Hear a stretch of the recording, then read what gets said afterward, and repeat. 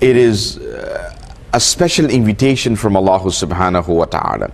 And if you haven't performed Hajj as yet, you should make special dua to Allah subhanahu wa ta'ala to be able to perform the Hajj. It is contingent on affordability, if we can afford to do it.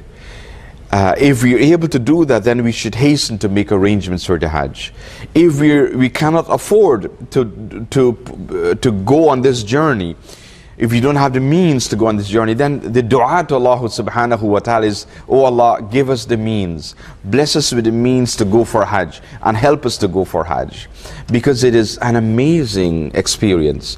Really and truly, it is the journey of a lifetime to go for Hajj and to relive the experiences and the lessons of Sayyidina Ibrahim alayhi salam and Sayyidina Ismail Dhabihullah alayhi salam, and the greatest of believers, and then the greatest of all of humanity and all of the creation of Allah subhanahu wa ta'ala, Rasulullah sallallahu alayhi wasallam, and to repeat the actions that he did in his Hajj.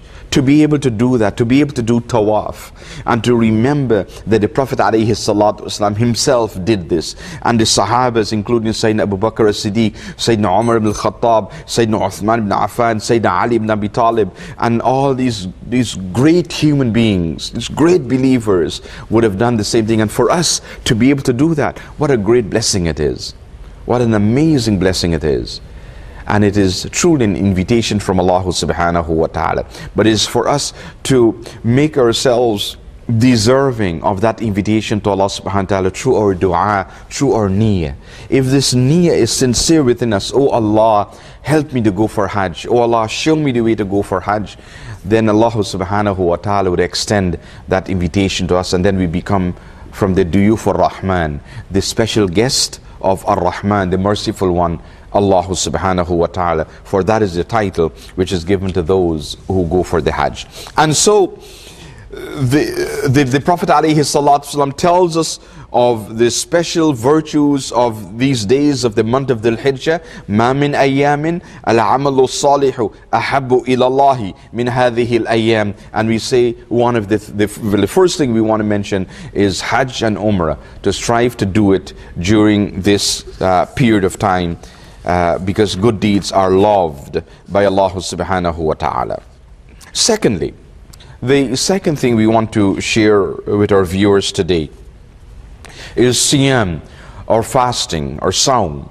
To observe fasting on all of these days, or some of them, for the first 9 days of Dhul Hijjah, because the 10th day of Dhul Hijjah, which is the day of Eid, it is not permissible to fast on the day of Eid. It is prohibited, in fact, to fast on the day of Eid, Eid al-Fitr and Eid al-Adha. So the first 9 days of this period of time, the blessed days of Dhul Hijjah, are days of fasting. And we should strive to fast on all of these days if possible. But especially on the 9th day of Dhul Hijjah, or the day of Arafat. When the Hujjaj, when the pilgrims are on the plains of Arafat, that is the day of Hajj, we should strive to fast on that day. It doesn't matter whether we are there in Arafat, but mostly for those who are not on Hajj. Because for those who are in Hajj, who perform the Hajj, their first priority would be the required rituals of the Hajj. And so if fasting would affect their performance of their rituals, the Hajj rituals, then the priority is for them to focus on their Hajj rituals. For example, Arafat is a time, the day of Arafat is a time for us to turn to Allah subhanahu wa ta'ala in dua, in dhikr, in ibadah, this outpouring for Allah subhanahu wa ta'ala. If fasting on that day while we are on the plains of Arafat would affect us, would make us weak, would not allow us to perform the rituals of the Hajj, then we don't fast, but we focus on performing the rituals of the Hajj, because that is the first priority for us. And in a similar way, the other days of Dhul Hijjah, if you're performing Hajj, then you would only fast if you are strong enough to do that.